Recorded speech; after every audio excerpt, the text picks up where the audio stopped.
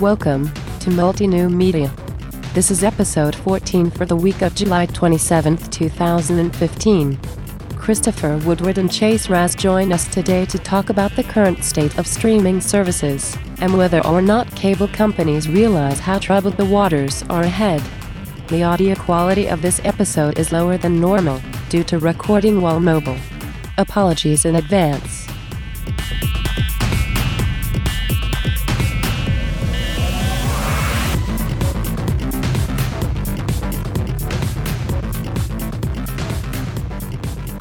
Hi everybody, I'm Chase Raz, and this is Multi-New Media. I may sound a little bit different, and of course I didn't do my normal intro today, but that is because for the first time ever, we're trying something a little bit different and trying to stay more proactive with the schedule, and that occasionally means recording from inopportune places. Christopher, you're with me today. Christopher Woodward, how are you this evening? I am good, and you sound fine and dandy to me, Chase. So well, let's hear it for last-minute technological decisions. That's right. You know what? I am looking at some dedicated hardware. This is, again, the first time I've recorded without dedicated hardware. So I don't have a multi-channel mixer here. I don't have a condenser microphone. I don't have all of these things. I'm just using a computer and a headset. But I am looking at some dedicated hardware so that we can do some on-site recording and any type of mobile things if we ever hit a conference or anything like that. So it's in the works, but we may just sound a little bit less high quality. Dare I say, we may sound a little bit podcast-ish this episode. But it's okay, because as long as you can hear us, I mean, that's really what matters. So. We're not a podcast. See, everybody on the back end knows that. The listeners, if you're listening through the back catalog and hearing this, you don't know the big deal that I make about that. But yeah, we are an audio show, and we may sound a little bit podcastish, though. But today, we want to talk about something near and dear to this heart of streaming communications. Not so much the telephony or the voice over IP side, but what about television? Right? What about IPTV? Where are streaming services at right now? And Christopher, thank you for joining me today. I know it takes some time out of your family life to do this. I know you're at home with your kids right now, or at least hopefully you are. And so I appreciate you being here with me today. Let's talk about streaming TV services. Well, it's interesting. I think what you have to recognize about streaming television, and just to kind of, give it a historical tinge for a moment here, is that for a long, long time, television in the U.S. and in North America followed a fairly simple model. You had the major networks and you had local channels. They were pretty much your gatekeepers. They distributed programming. And then you had the studios, and they pretty much produced your company, your content that was put out there. So it was very simple for years. You had broadcast over-the-air television, you had people producing content, and that's the way it worked. Cable changed things, and by cable I'm not referring to the initial cable of the 40s, which just delivered broadcast signals. I'm referring, of course, to what we commonly think of as cable, the boom in the 70s and 80s, adding subscription revenues to the mix, kind of fragmenting audiences a little bit. If you had cable, you could see things that someone without cable could not see. Pay channels rise up, but it was still very much people developed programs in studios, and then the channels, the networks distributed them. Now we've entered this new age of TV where distribution has kind of been devalued, and new models for programming have evolved, and a big part of that are these streaming services where TV as we know it is really morphed into something totally different. And a big part of it is this now streaming model. And you constantly hear buzz term, cut the cable and things like that, but we're really entering the beginning of an era now where streaming services for television have become more and more user-friendly, more and more easy for the average consumer to, quote-unquote, install and use, and the result is really a change in how people are viewing television. And you have to be a fool not to see the way that this is kind of disrupting the business models and causing people to rethink everything from how they produce programming to how it's distributed to how the audience is actually watching it. So it's really, I mean, we could jump in at any point here with all the different things going on. But I think, to me, the most interesting aspect is it's changing the way the consumers themselves are viewing the content. And for a business model that, advertising-based, subscription-based was always more about watching it as it happens, streaming is kind of like the next step after the DVR, where now you have people binge-watching programming, people waiting for whole seasons to complete. I mean, there's just so much that has changed in the last several years when it comes to how people are receiving their content over the medium that we blanket statement call television. Yeah. I mean, you've just thrown so much goodness at us right there, and you started with the history of it a little bit. And one thing that I don't think is very well known, and you really alluded to this, when we go back a couple of decades, it was you had the production studios who made the content, and then you had the distribution networks, these broadcast, your ABCs and NBCs and CBSs of the world.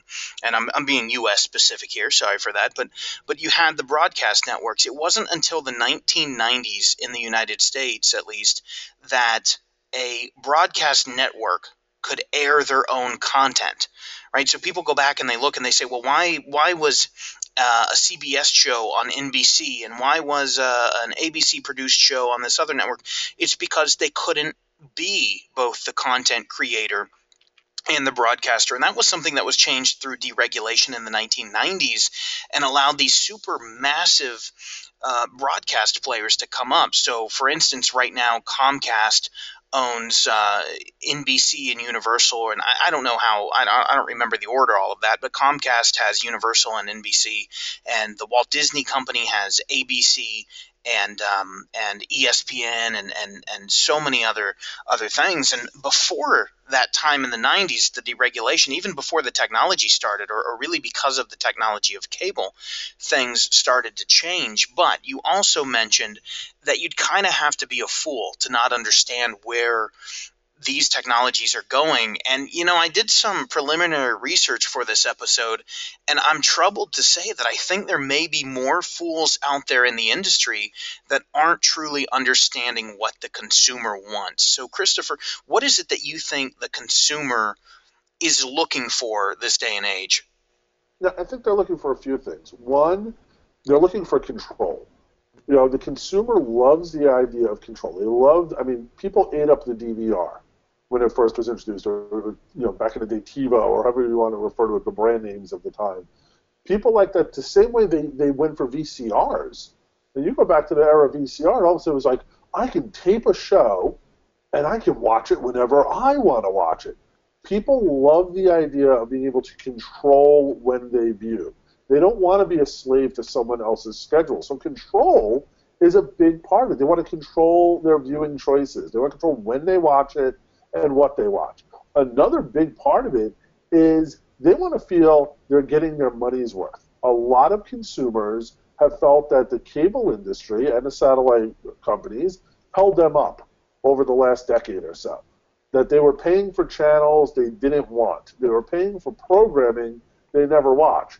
It's pretty commonly known in the industry that $5 roughly of every cable bill and satellite bill goes to ESPN.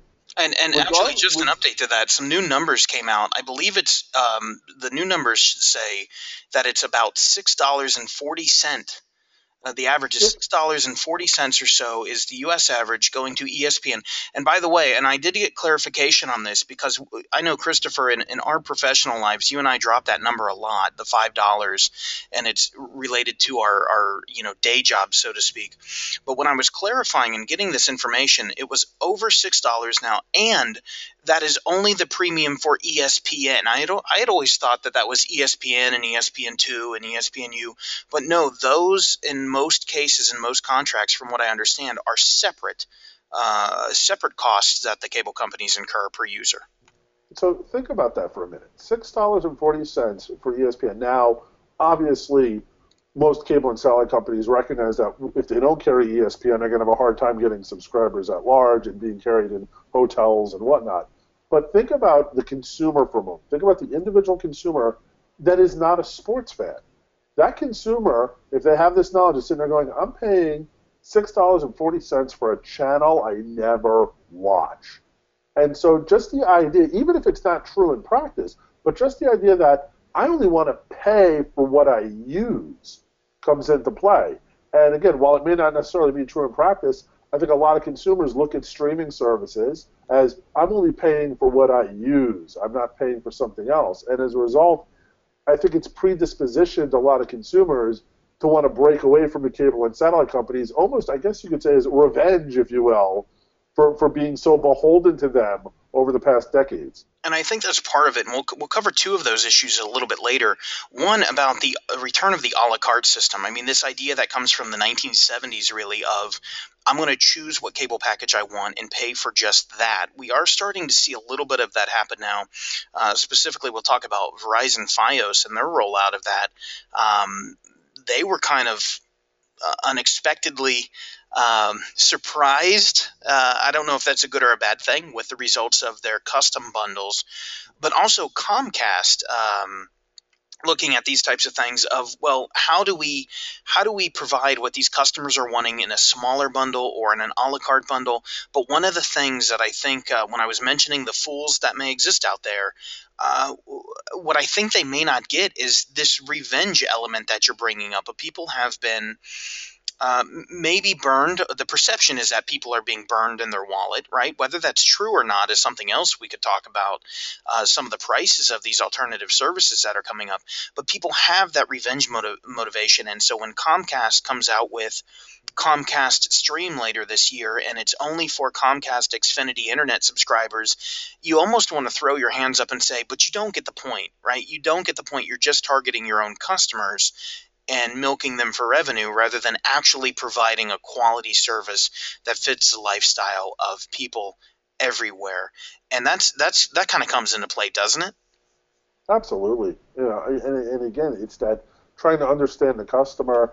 And the other thing with the streaming services, and I know we're very much all over the map here, but you also have to recognize that the streaming services themselves that are competing with each other and in some ways are diversifying, I guess you could say, are dividing the audience differently.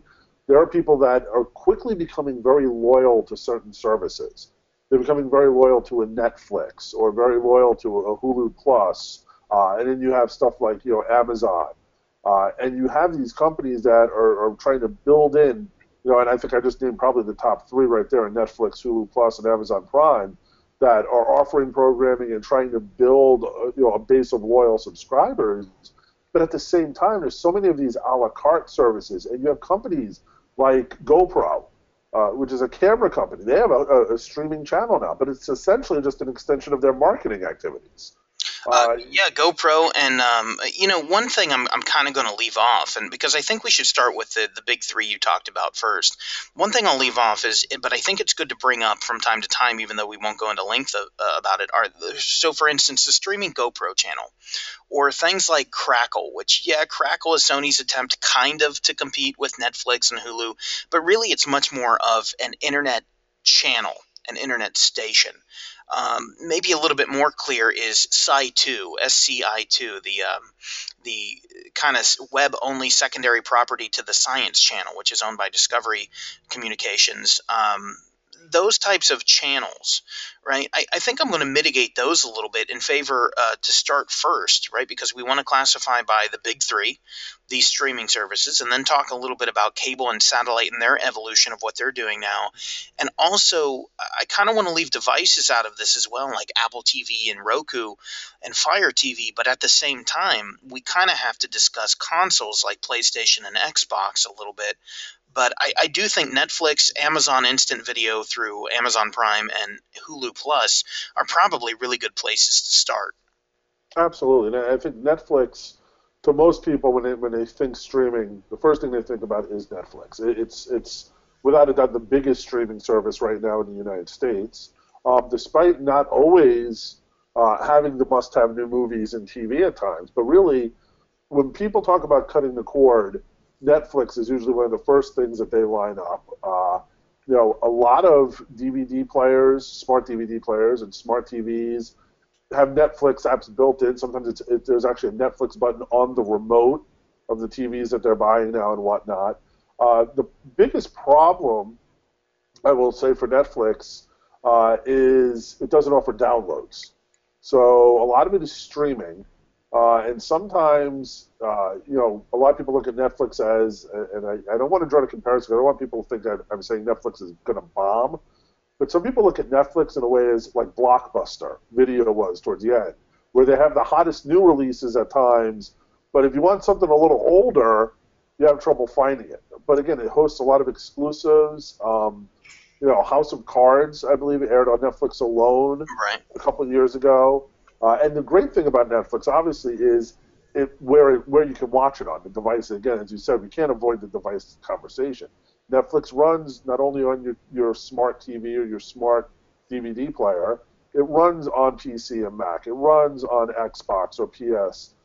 It runs on Amazon Fire. It runs on phones. It runs on Windows phones, Android phones, iOS. So Netflix is one of those streaming services, and one of the reasons why I think so many people gravitate to it now is no matter what device, no matter what configuration, if you're a Roku person, Philips, whatever, you can get Netflix. So I think that's one of the reasons is, again, ease of use. You can use it on so many different devices, and it has become the kind of more, for now at least, kind of the Coca-Cola of streaming services. Yeah, I think you're right there, and it's funny. I'm kind of laughing at this. Coca-Cola. We reference a lot of things to Coca-Cola on this show, and Christopher, I'm not picking on you because you would be. I know you've done it before as well, but there have been 4 people on the show have referenced the Coca-Cola of whatever. So if you listen to the backlog, it's kind of it's becoming our running trend. But yeah, you can't go wrong with Netflix. It's a quintessential streaming service. It does run the overlap with Blockbuster, but I think primarily because Netflix is what partially helped Blockbuster be its own demise. But when we look at Netflix, it's important. Everything you said is so important. It's not just cross-platform, it's also cross-form factor. And when we look at some of these new services that don't even allow you to watch on TV, right, that are betting on cell phones and tablets so much that they don't even include TV licenses, well, at least Netflix here at $7.99 a month to start has that right. I do think a lot of people would kind of invert one thing you said, and specifically you said, okay, you can get new movies, but it's hard to find older stuff. I think the biggest complaint about Netflix is they're not pushing a lot of new movies, or they don't have the legal right to stream those movies, so folks are finding themselves having to go back and upgrade to include the DVD option, which, remember, Netflix tried to get rid of and spin off a few years ago to horrible results. But people are finding themselves having to get the DVD service again on top of the $7.99 a month base streaming in order to get some of the newest content. Now, when it comes to original content, Netflix is really excelling here. Orange is the New Black, House of Cards. I mean, we could literally keep listing and listing and listing these shows, and Netflix is getting into great deals to where not only original run or stuff like that, but sometimes they're winning out over broadcast or cable networks for international syndicated runs. So what that means is, maybe something is going to stream on a particular network in Canada, a particular network over somewhere in the EU, and then instead of ABC or whatever picking it up here in the U.S., Netflix is getting the United States rights to those shows. So a lot of innovation there and ingenuity, but yeah, no downloads. You are limited to whatever their library is. No option to, it sounds odd saying this, but rent or purchase in excess of their streaming. And if you like a movie and would like to own it, Netflix is not your choice. But again, we really are focusing more on streaming, so I guess I may not have even needed to bring that up. Well, I think you still need to bring it up because it's part of the overall business model. It's interesting to note, I do know that there have been several cases where DirecTV and some of the cable companies, the larger ones, have actually tried to work deals with Hollywood studios now, and in the verbiage get first right to show on demand and on pay-per-view movies before Netflix, specifically, which just shows that the old guard of cable and satellite see the threat of the streaming services, that they're not putting in the verbiage that they get a window of 2 weeks to show these movies before Netflix gets them. So Yeah, they're obviously so the threat is real. they're so focused on this old model. We can go back in time and say, okay, it used to be first run theaters and second run theaters, then it was the video rental stores, and then it was HBO. Pay-per-view may have come before or after HBO, depending on what the license was, and then it would be the cable networks, and then it'd be finally make it to its Sunday broadcast movie, right? That day of priority is ending when we've seen movies that have been released simultaneously for on-demand consumption in any variety and in the theater. People who want to see it in the theater go see it in the theater, and people who want to watch it at home watch it at home. And I don't know. I don't think we're to the point to where that old model of you first, then you second, then you third. I don't think that's been disproven yet, but we've got to be pretty quick to get there. And you're absolutely right. Netflix does have contracts with certain cable companies to where Netflix even puts servers which cache the most frequently used content on site with the cable companies, so that then the cable company burden is lessened on their internet bandwidth.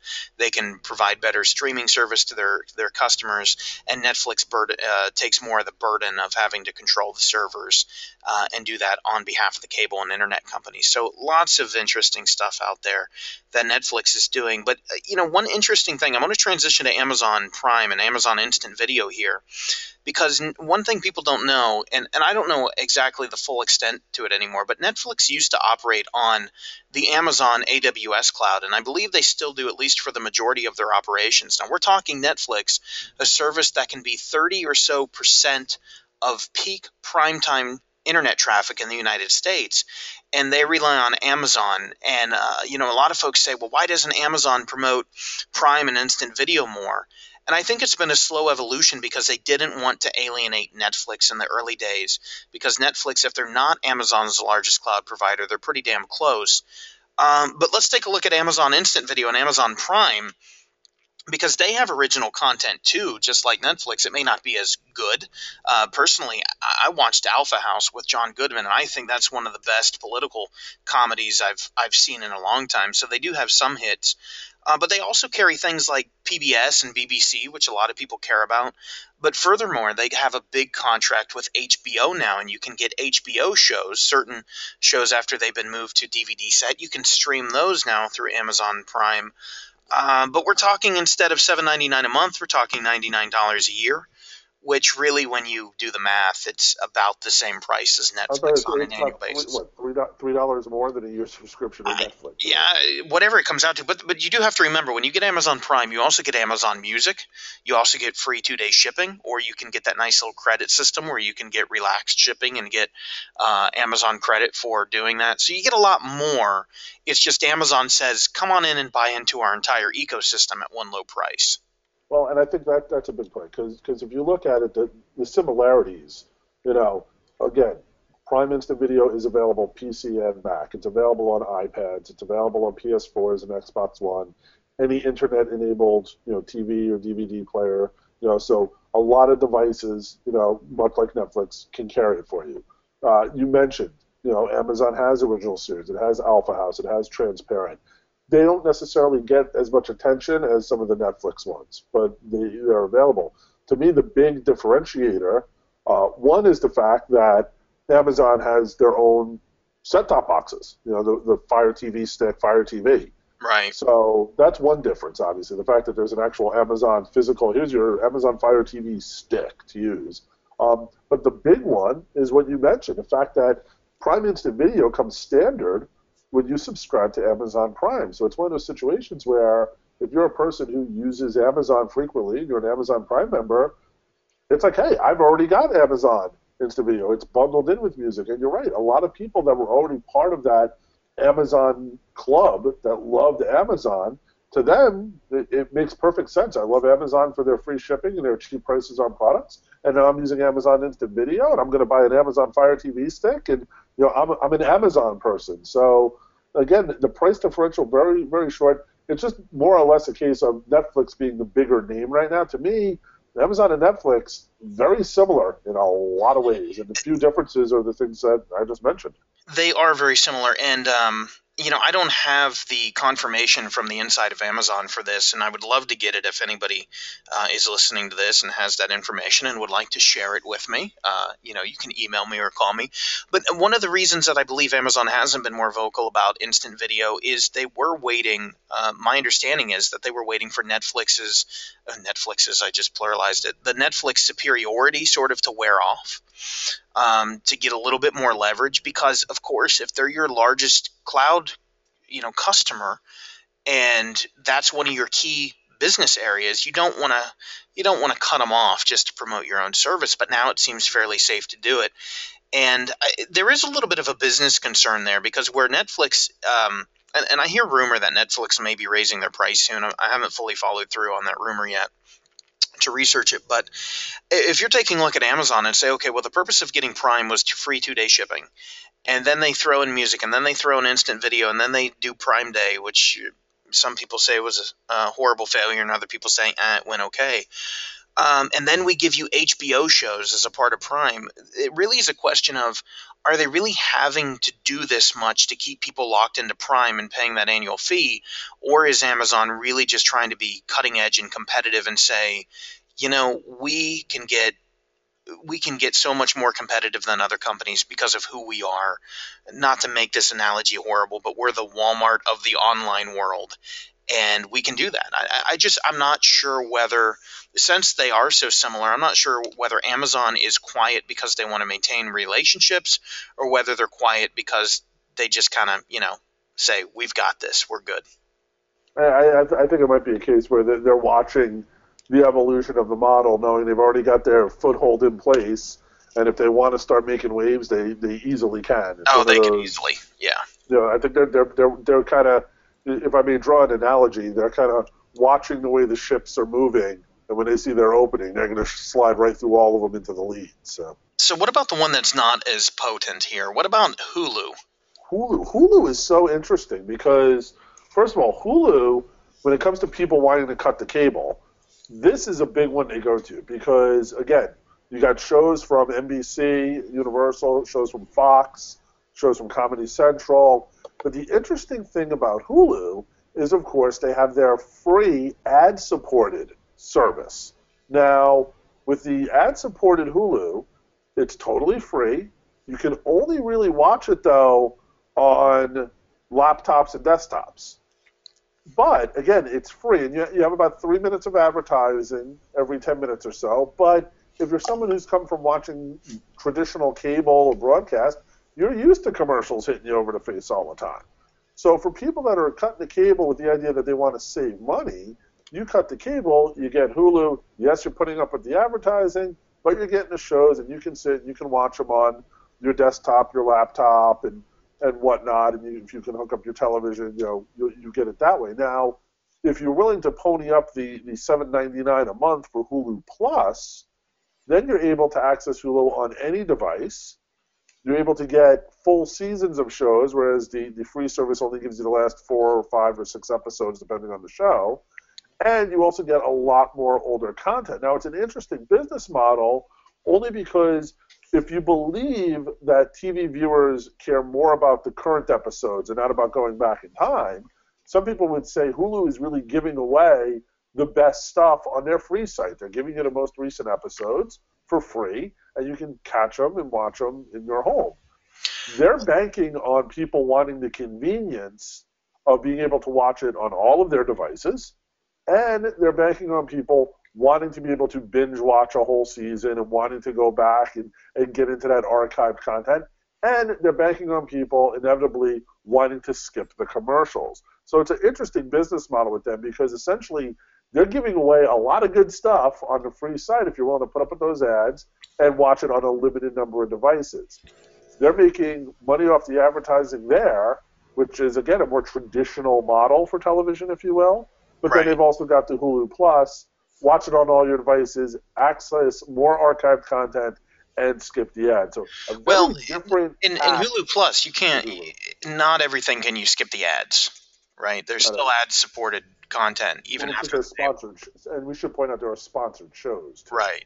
I think you and I are in perfect agreement with this one, and I think Hulu has been the hardest for the public to understand and get their minds around, right?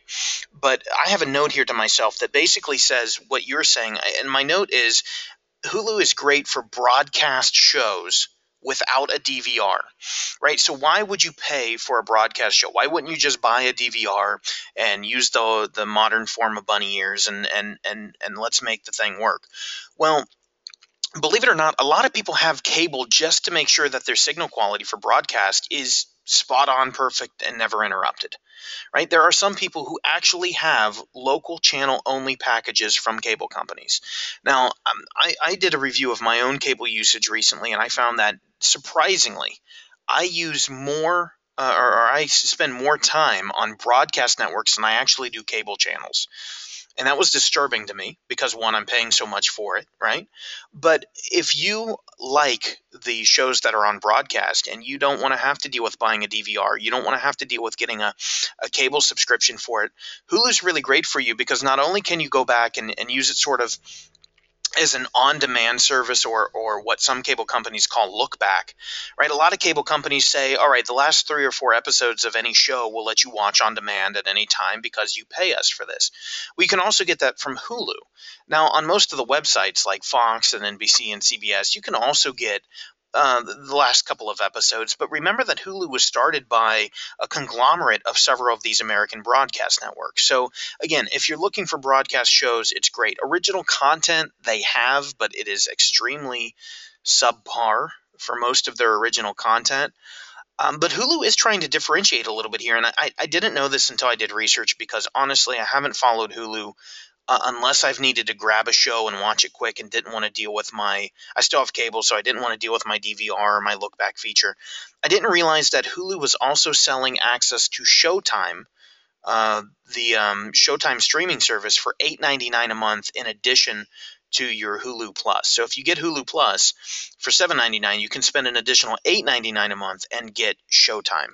And I think that's really innovative.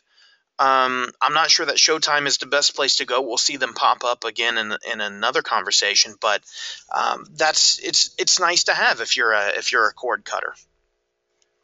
Yeah, and I don't know if do we want to move on to a couple of the dark horses in this race now? Yeah, go for it. So I think a couple of them very different. The 3 I'm thinking about. One is Sling TV. Absolutely. Okay? Sling TV, it's a live TV streaming. It's from Dish. There's no contracts, no equipment, no big bill at the end of the month. But the interesting thing about that is people have gotten used to that ability to pause live TV or watch something that, kind of record it.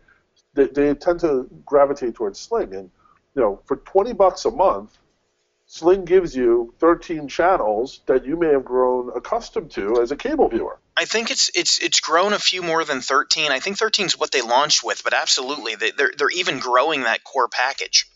And that core package includes ESPN, includes TBS and TNT, includes Disney Channel.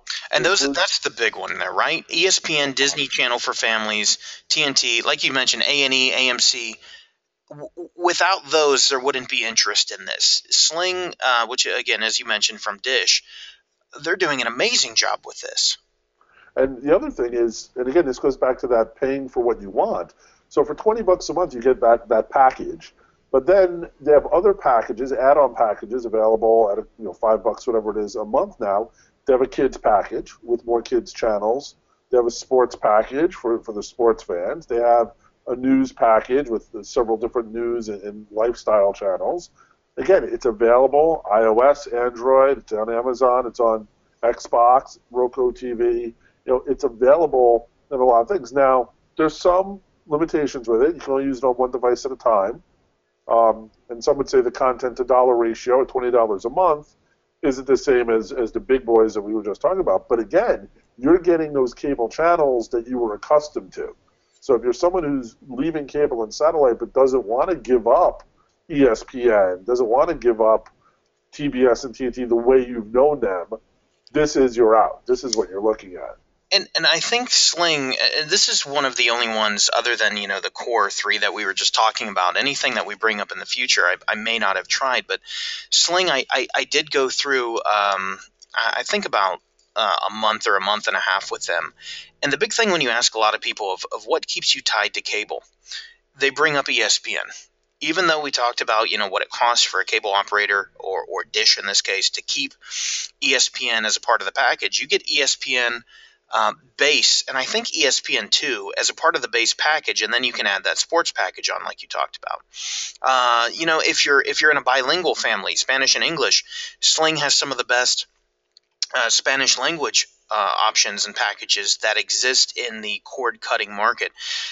There are some downsides to Sling a little bit, right? The app quality is pretty poor. It's a basic application, and one thing that I think if you're cutting the cord and you've never used alternative services before, when you start going into these services that are meant to not potentially augment television, like Netflix can augment television much more than replace it. But when you get into these replacement services, it can be a little bit of a shock. And what I mean by that is Sling TV tries to offer a lot of features that you're used to. So if you go onto a particular network, it'll ask, do you want to watch any of these previous shows that have been on anywhere from the past 4 hours to the past 2 days in some cases? It's almost like a built-in cloud DVR to where anything that's been broadcast on these networks you can watch, but that's not every network, and that's not every show. And in fact, on Sling TV, you'll actually still find a few programming blocks where you'll turn to the channel. Maybe you turn to History or A&E, and I'm not sure which specific ones do this, but I'll use those as examples and make it up as I go. When you turn to the channel, you'll actually get a message that says that content that's being streamed is not licensable through Sling. So you essentially kind of get a dead channel while that particular show is on. Now, granted, that's not frequent, but even in a month of light casual use, in addition to my cable subscription, just kind of laying around in bed on the tablet watching it or watching it on my phone, I did encounter a number of times, even in that month and a half, where it was, okay, I want to watch this show, I tap on it, and, sorry, you hit whammy, it's not going to happen. The other upside, though, I don't want to end on a low note with them, and I want to hand it back over to you in just a moment, but Sling TV, along with Apple, was one of the first to offer HBO. Now, they're not offering HBO Go like your cable companies do. They're offering the product HBO Now, which is slowly rolling out. It's with Apple and Sling right now, and a couple of cable companies. I think there's one called Optimus or something like that. It's coming out on Google and Chrome kind of as we speak. But you can add HBO on for $15 a month, which is HBO Now's regular monthly subscription if you go separate and just get it straight from HBO. But Sling really is the most unique. If we compare this effort from Dish, as opposed to what we'll talk about in just a moment from Comcast or Verizon, Sling is the closest to being a cable alternative. Agreed. Now, and of course, mentioning cable, when most people mention cable, they mention HBO, and you already kind of touched upon HBO Now and HBO Go. HBO Go, of course, was a members-only club where you had to be a paying cable subscriber, and that was the whole kind of catch with some of the ESPN's Watch ESPN app. And now HBO Now, HBO, basically further dipping their foot in the pool of a standalone service to offer their programming. Again, this goes back to that whole idea of the a la carte world. Are you interested enough in HBO's programming that you would be willing to pay for HBO's programming by itself and not get anything else with it? And of course, people pay additional fees for HBO programming now on their cable and satellite bills. So obviously, some people are more than willing to. Well, but we know that cable and satellite don't get it, and I'll give an example because when HBO Now was first rolling out, and you can hear, I have an Xbox One, and we'll talk about Xbox One and PlayStation in a little bit. But what people were doing is saying, okay, well, I'll go through an Apple device and I'll sign up for HBO Now, and then I'll run it on my Xbox, which you could perfectly do just fine from what I hear. The thing is, HBO standalone or as an add-on to Sling or some of these other services that allow it is $15. my cable company at the same time was charging me $20 a month for HBO. And it's kind of like, you're left scratching your head and thinking, well, why wouldn't I go get this directly from them anyway, even if I do have cable? So, I'm saying Dish is the closest to understanding it, and I think they are. But yeah, when you bring HBO into the equation, it is just a real quagmire. It is, and it's going to be interesting. I mean, the whole a la carte standalone is going to be a big push point, I think, in negotiations between cable channels and content providers, because cable channels are not looking to essentially carry a channel and basically end up advertising their standalone content so they lose the subscriber later. So there's going to be a lot of push-pull there. It's interesting that you bring that up, because one of the topical stories that we have for this segment is Verizon Fios. So about a quarter ago, Verizon Fios, which is I don't know if anybody else has followed Fios like I have. It's a cable competitor. The idea is it's running over advanced telephone communication lines, hence being Verizon.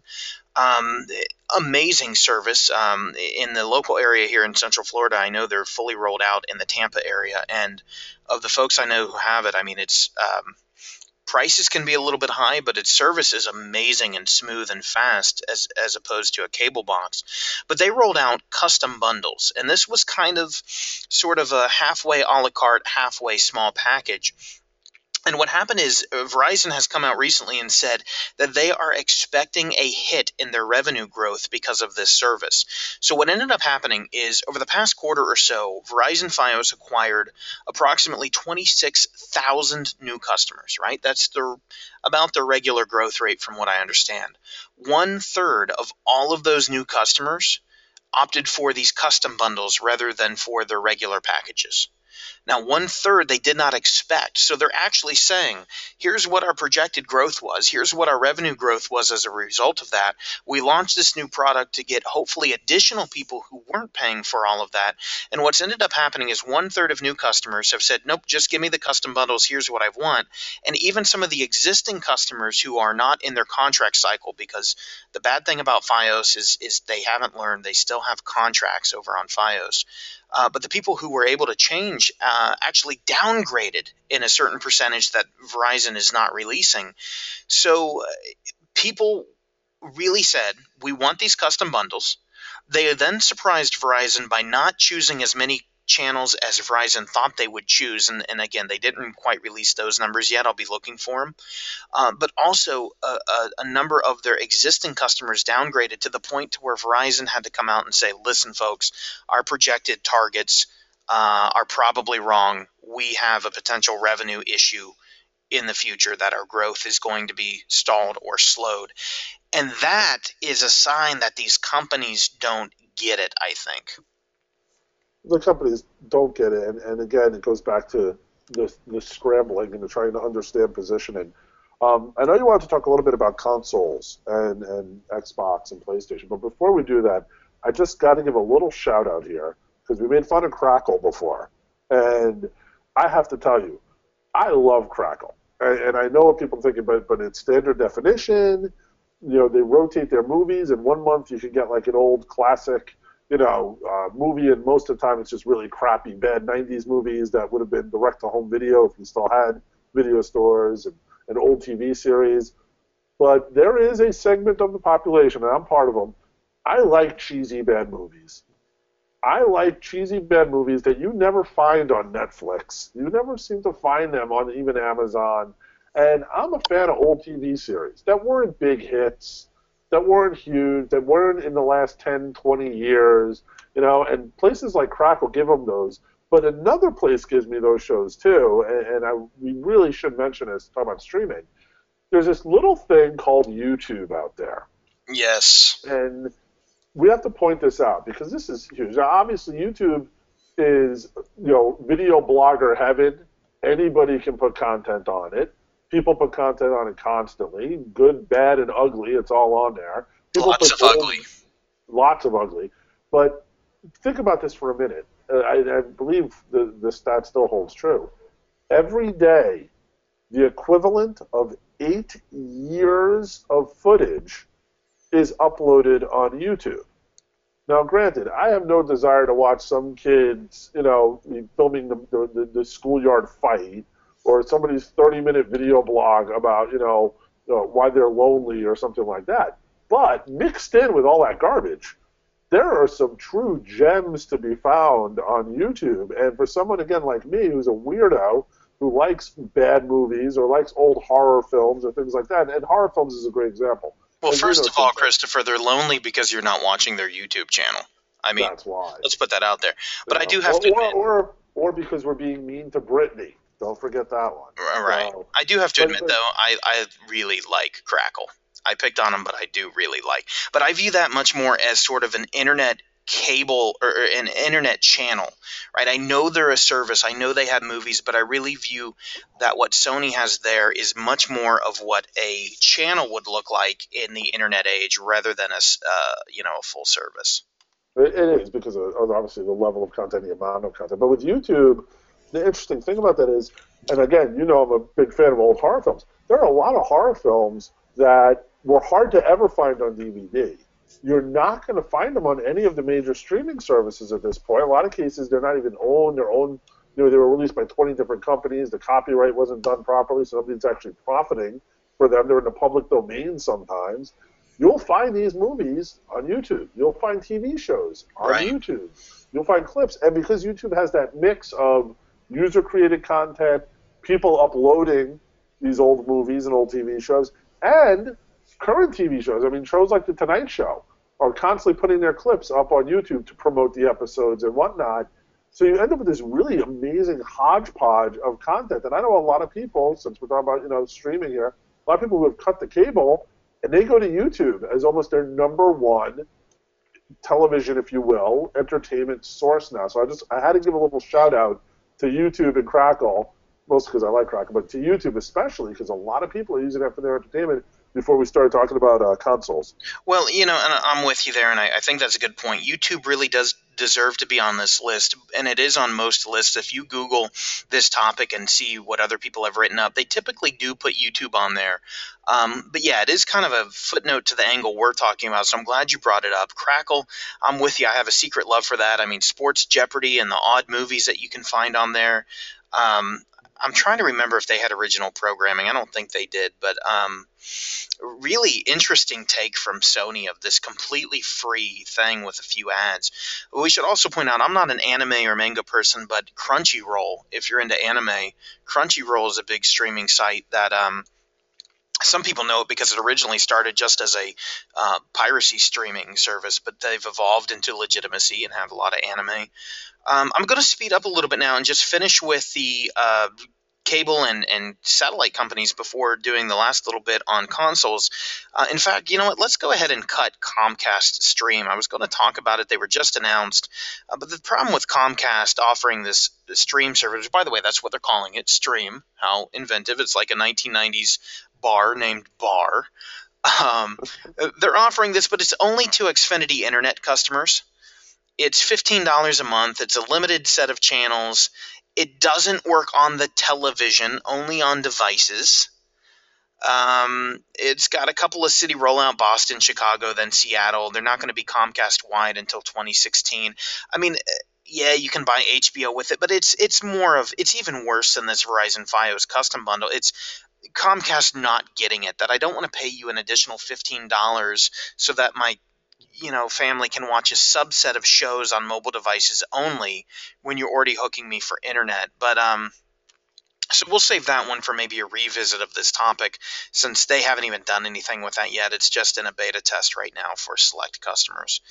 When it comes to the consoles, Xbox one of the purposes of the device was to be the hub in the living room. And what happened was gamers revolted, and we see that in sales of the Xbox One console.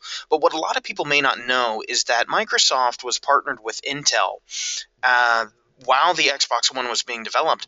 And initially, right at the launch of Xbox One, or immediately after, Intel was supposed to roll out their streaming television service. Well, what ended up happening was the partnership between Microsoft and Intel is always spotty at best, and Intel was approached by Verizon And Verizon offered to purchase the technology. I believe Intel had put, I want to say, about $150 to $200 million into development of this streaming service. It was Intel invests ridiculously large amounts, and it was no different than when they did car in-dash investments to the tune of $400 million. Or when they did investments in new chip processes to the tune of billions of dollars. So they put several $100 million into this, and Verizon just bought it out to say, nope, we finally got the right to compete against cable. And so Xbox One has been kind of mitigated, except for relying on Netflix and Amazon and Hulu and Sling and all of these others. But what we have on the PlayStation 3 and the PlayStation 4, is PlayStation Vue. The problem, though, and I'm going to jump immediately into a problem, if you'll forgive me for doing that, is I cannot figure out, unless you're really just a diehard gaming enthusiast and want to say, I'm so pro Sony and I have PlayStation Vue, I cannot figure out why anybody would buy this service, because quite frankly, you're going to pay as much, if not more, than your cable company if you were to buy a bundle, right? So their basic level is about 50 channels or so, and it's $50 a month. Now add that you're going to buy high-speed internet if you're a person who's going to have a PlayStation 3 or 4 and buy television service at $50 a month through your console. You're probably going to buy some high-speed bandwidth, and add those prices together, it's going to be better in a bundle. You can move up to 70 or more channels for $60 a month, 85 or more channels, they're elite level, for $70 a month. But here's the thing I have against it, and I know I'm going to be flamed like crazy online for this, but the problem I have with PlayStation Vue, right, I don't even have to say the problem I have with Xbox One, because their idea, their trust in Intel, it never materialized. They have nothing except these third parties. Well, with PlayStation Vue, not only are you spending as much as cable, sure, they have a cloud-based DVR, but that only lasts 28 days. Anything you record, you only get for 28 days, and then it's gone. They have no ABC affiliate, so you can get NBC and CBS, but no ABC, no CW, no Disney Channel even. And they're only in a couple of markets like Chicago, LA, San Francisco, New York, and Philadelphia. You can add on Showtime. I said Showtime would pop up again. Like, you can add Showtime on Hulu for $8.99. Through PlayStation Vue, you can get it for $10.99, or I think if you do subscribe to PlayStation Vue, you can get a discount and get it for the same $8.99 as you could from Hulu. But again, $50, $60, $70 a month for these these channel packages. Again, maybe somebody with a PlayStation can educate me, but why? Why wouldn't you just bundle cable and save money? Bundle your internet, bundle your cable and phone. I just don't see the fiscal advantage to cutting cable to buy something just as expensive.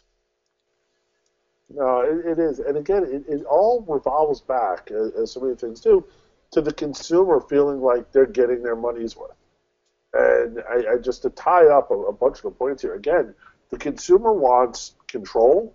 The consumer wants to feel like they're getting things they want. They're paying for what they really want. They're not paying for things they're never going to use. And they don't want to feel like they're being cheated out of things. And I think that's a big issue there. People are going to look at it and go, well, I'm not getting everything I wanted. I'm feeling a little cheated with this system. And that's what it comes down to. I think with all these choices, and again, another big factor is that all of this is becoming so much more user-friendly than what it once was. People are less intimidated by the Roku stick and the Apple Fire Stick than they were the idea of wires from my computer to my TV, or using a gaming system. Again, you have a generation, obviously not our generation, the generations older than us, who the idea of buying a gaming system to watch television, that just seems weird.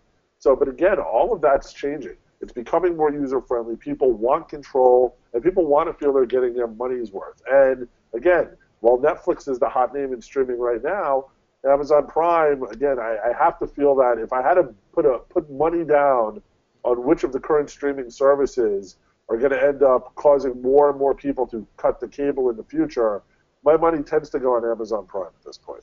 I can see that, and I think now is a pretty good time to end on a high note. Hopefully I wasn't too depressing or down on PlayStation Vue. Like I said, I know I'm going to be flamed left and right online for that, but show me the error of my ways if I'm wrong on that. Tell me why it's such a good value. But I think we can end on a high note, knowing that we've covered most everything that's out there right now, at least that's really worth mentioning, that we know there's some stuff we can talk about in the future. We'll see how this FiOS debacle rolls out as they, what does ultimately end up happening to the revenue. How does Comcast do with this quite silly seeming stream idea? Again, not to be too down on them. It's just I think we've established that there are certain core services, HBO, Netflix, Amazon Prime, Hulu, that are doing okay. Crackle, right? We both like Crackle. We found that out. I'm sure others do as well. But in the future, we may be able to get back together and have some really interesting conversations with this. Not only what ends up happening as a result of these services doing what they're doing, but maybe just to kick back one day and imagine, as a consumer, what does the ideal service look like?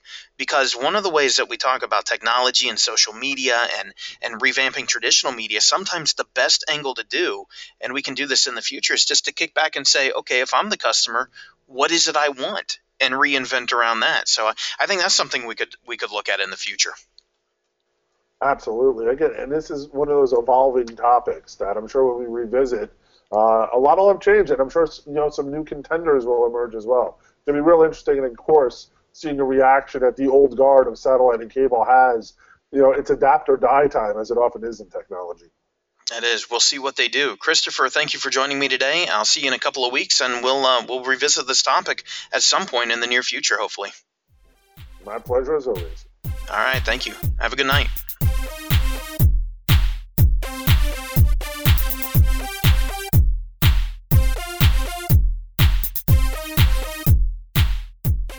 Thank you for listening to Multinew Media. This episode is coming to an end, but the conversation is just beginning. Visit multinewmedia.com to comment on and converse about this episode, and be sure to connect with us via social media on Facebook and Twitter. Our email address is feedback@multinewmedia.com.